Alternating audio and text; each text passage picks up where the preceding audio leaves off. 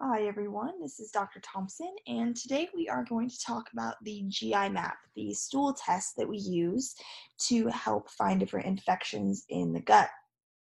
We'll do a GI map test when we suspect that there's some infections going on in the gut. We might see that there's, bloating, constipation, gas, discomfort, that kind of thing, or we might suspect that the person's symptoms are related to the gut. So we'll do this to see exactly what type of infections are in the gut. We might do this if we see in the blood that monocytes, eosinophils, basophils, lymphocytes, those are elevated or decreased, and we know that there's some sort of infection. We'll do a GI map test to see exactly what's going on so we can aim our antimicrobials very specifically at what we will want to kill. So when we look at the GI map, it starts by looking at pathogens. So it'll start with these bacterial pathogens, things like C. diff, E. coli, Salmonella, and Vibrio. And so these are pathogens that should not be in our GI tract at all. Certain bacteria we always have, staph, strep, those kind of things we have, but these are things that we should not have. And so they're the pathogens. And so when we see these, they will be in red and it'll be higher, and we can see how high the levels are based off of what the test shows. And so we don't want to see any of these. Then we see parasitic pathogens. Parasitic pathogens and all parasites on the GI map test are really hard to catch because parasites are really they're devious little creatures, and when they die, they'll shrivel up. They're encased in biofilm in our gut, which is basically like a coating and protecting that will keep our immune system from knowing that it's there. So parasites are really hard to catch on a GI map. If they're not there, we don't rule them out. And viral pathogens, norovirus, H. pylori, all of these are things that we don't ever want to see. H. pylori, there's a lot of different types of H. pylori, and so H. pylori can have really distinct symptoms: depression, panic attacks, electric shock-like feelings, very, very distinct, usually very symptomatic. Then we have our normal bacteria flora, and we look at normal bacteria flora. These are our good flora that is going to protect us. So this is what we want to have. We don't want to have it too low, and we don't want to have it too high. And so when we see in here that these are too low, we know that there's some gut dysbiosis. As things shift in your gut, as you start to get infections or parasites, the amount of good flora will decrease as the bad flora increases. We want to have about 80% of our flora in our gut good. That's going to be these guys. So we want to make sure that there's enough of those, because those are going to be what help regulate your thyroid hormones and keep your body absorbing the vitamins and minerals and breaking down hormones and all of the important things that the gut does. These bacteria are important for it. When they're really high, we know that that's also not good. We want them in a happy medium. So we want to make sure that these guys are just right where they're supposed to be, not too low, not too high. And if they are out, we know that there's some gut dysbiosis there. Then we see opportunistic bacteria. So these guys are part of our normal GI tract, but when they get too high, they become opportunistic, they become problematic. So things like Enterococcus, Pseudomonas, staph, strep, we have those to a certain extent, but when they get too high, they cause problems. So as you can see here, she has a few high levels, and so we would definitely want to bring those back into range to get those back where they're not going to cause any problems. We want the flora to live in harmony. We want more good than bad, and we want the opportunistic stuff to definitely be on the low end. So we would definitely work on bringing these down with some antimicrobials. Then we see in here that we have some autoimmune triggers, and these are really, really fascinating bacteria that we have. These guys can cause symptoms when they're high that will appear like autoimmune things. So we'll see joint pain. This is a big one that we see. People have joint pain that they've had for years, and when you see that some of these are high, when they come back down after an antimicrobial protocol, then they'll say, oh my goodness, my joint pain is gone. I haven't felt this good in years. So it's very, very cool that we can link some of these kind of obscure symptoms like joint pain to gut bacteria. Then we go down into fungi and yeast. The most common fungi that we see is Candida. Candida is a yeast overgrowth in the gut, and it's really an opportunistic overgrowth. It tends to come when there's dysbiosis in the gut, and this is going to cause sugar cravings. This is going to cause carb cravings. You might wake up in the middle of the night. You might wake up in the middle of the night and crave sugar and carbs, but Candida is very, very common. We can also look for Candida on the organic acids test, but here we see that the Candida is high, and so we know that we need to do some antifungal protocols with this client. Candida also can cause depression, anxiety, that kind of stuff, and the die-off can sometimes be a little bit harsh with Candida. Then we can see here viruses. So Epstein-Barr virus is a very common virus that people carry. What we don't want to see is that it's high. It's carried in much of the population. Most people are asymptomatic from it. But what we don't want to see is that Epstein-Barr is high, showing Epstein-Barr kind of flare-up. That can make people feel really lethargic, really fatigued, just not wanting to do anything. Just a lot of people describe it as feeling very blah. So an Epstein-Barr virus, not unusual to have it, but we definitely don't want to see it high. Then we get into the parasite section. And so in the parasites, there's a lot of different types of parasites. Most people think of ropeworm or tapeworm, those worms that you're going to see, and they're long and they're big. But a lot of parasites, like the protozoa, are actually microscopic, so you're not going to see them. And so it's not as, I guess, satisfying for people when they start, seeing that they have parasites. They're not going to see them passing. But there's a lot of different types. So, like I said, the parasites, if you don't see them, don't rule them out. They definitely can be there.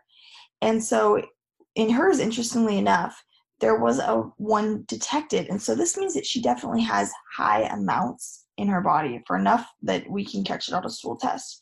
When you're taking these GI maps, you'll definitely want to you'll go to the bathroom in a container, and they ask you to pull stool from different parts. That is very important, to get samples from all different areas in the stool, because within the stool, there's a lot that can change. And so you'll definitely want to pull from as many different areas as you possibly can. And so when you're trying to get parasites, that's really important. If you see things that look like little seeds and you haven't eaten sesame seeds, put one of those in there. That can definitely be an egg, or anything that looks slightly abnormal, try to get it in there, just so that if it is something, they can catch it in the lab. And then we look at our intestinal, this intestinal health section shows us kind of what's going on in our body. And so when we look at elastase is a digestive enzyme that's going to be secreted by the pancreas. And so if you have low elastase, this can show, suppressed pancreas or suppressed pancreatic function, gallstones, but most commonly it'll show us low stomach acid. Low stomach acid can come from H. pylori, the infection, but it also can come from many other things. And so we kind of want to see if there's, we'll tie that back and see if low stomach acid is the reason for it, or H. pylori. It also is common if someone is a vegan or vegetarian. So we kind of have to do a little bit of detective work and see what the cause is there. But low elastase can definitely just be low stomach acid, or it could be for something deeper. So if you have low elastase, things like chewing thoroughly, that can be big. Doing some digestive enzymes with HCl in it will help. And then bile salts and digestive herbs if we need to go down that route. Then we look at steatocrit, and that is the fat in our stool. And so this is normally going to be emulsified by bile. And so if we see this high, we know that there's going to be some maldigestion, malabsorption, or too much fat. And so causes of high steatocrit are low stomach acid again, not chewing your food thoroughly, not digesting your food thoroughly. We can also see if the elastase is low, and if that's low and the steatocrit is low, then we're probably looking at some pancreatic issues. We might not have enough bile salts, or there might be something like celiacs. So kind of with these ones with the digestion, you have to look at the whole picture and see what it possibly could be. Then we look at beta-glucuronidase, and this can be, high levels can indicate some metabolic changes in the colon. And so we know that this could be detox issues, or it could just be gut dysbiosis. So gut dysbiosis just meaning that the high levels of the good and the bad flora are a little bit out of balance. So certain infections will cause beta-glucuronidase, and so some of those infections are staph and Clostridium. So if you have those infections and you see high beta-glucuronidase, that definitely goes along with the dysbiosis. So if you just kind of have to do a little bit of detective work, overexposure to toxins can also increase beta-glucuronidase. So you kind of sometimes have to dig a little bit deeper and do something like a GPL tox or heavy metals to see if there's a toxin exposure there. Then we look at the secretory IgA. Secretory IgA is one of our immunoglobulins that is going to be basically our first line of defense in the intestine. And so if you see low IgA, that means your immune system is suppressed. And so it could be chronic dysbiosis, chronic stress, immunocompromised patient, or protein malabsorption. And then if you see high IgA, that can be things like chronic dysbiosis, acute infection, and food sensitivity. So when we see IgA is really elevated, a lot of time it's infection, but it also can be someone's eating food that isn't really sitting well with them. So you kind of have to do, again, a little bit of detective work and sometimes go do some food intolerance testing. And then, of course, you would see if there was infections based off the GI map. So both of those are probable causes of IgA being a little bit off. Then we see the anti-gliadin.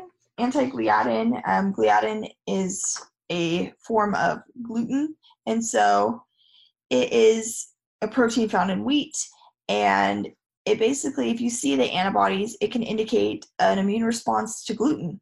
And so if you see high anti-gliadin, that means that they're having a reaction to gluten in their gut. And so you would definitely want to tell them that they need to pull off of gluten. Doesn't mean they have celiacs. Celiacs and gluten intolerance are different, but it means that they're having a reaction to gluten, so that more of the gluten intolerance aspect there. And then the occult blood testing. If you have blood in the stool, it can be from a few things. It can be inflammatory bowel disease. It can be things like polyps. It can be things like an ulcer. It can be things like iron deficiency anemia that causes a bleed. So you kind of have to dig a little bit deeper with the occult blood. And then we look at the calprotectin, and calprotectin is basically a marker of inflammation in the gut. And so when we see elevated levels of calprotectin, we know that there is probably some infections and probably some dysbiosis. Then, beyond that, there could be things like food allergies, toxins like environmental toxins that we would look for in a GPL tox, even mycotoxins from molds, and then certain drugs. NSAIDs also can increase inflammation in the gut. Then things like inflammatory bowel disease, that's something that would come next, but mostly we're looking at infections, dysbiosis, food allergies, and toxins will increase calprotectin. And then we look at zonulin. Zonulin is actually a protein that opens the tight junctions in our gut. So we have these tight junctions that basically will hold the cells in our gut together, that won't allow food particles and different vitamins and minerals to pass through. And so when zonulin is high, we know that the tight junctions have opened up. And so we know that things are passing through. So food's not going to be absorbed properly. Hormones like thyroid hormones are going to be passing through the gut. So we know that your vitamins and minerals also won't be. And so when zonulin is high, we know that there's an aspect of leaky gut there.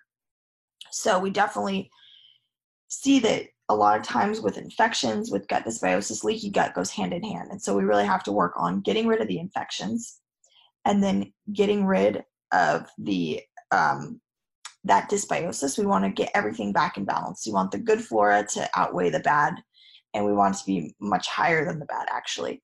And then go on and repair those tight junctions and repair that leaky gut so that your gut's absorbing what it needs to be, things aren't passing freely, and the gut will start to work better. You'll notice that, constipation, bloating, diarrhea, all of that gets better as you start to get rid of infections, bring the gut flora back into balance, and then heal up those tight junctions. So I hope you guys all learned something, and I will talk to you guys later. Have a great day. Bye-bye.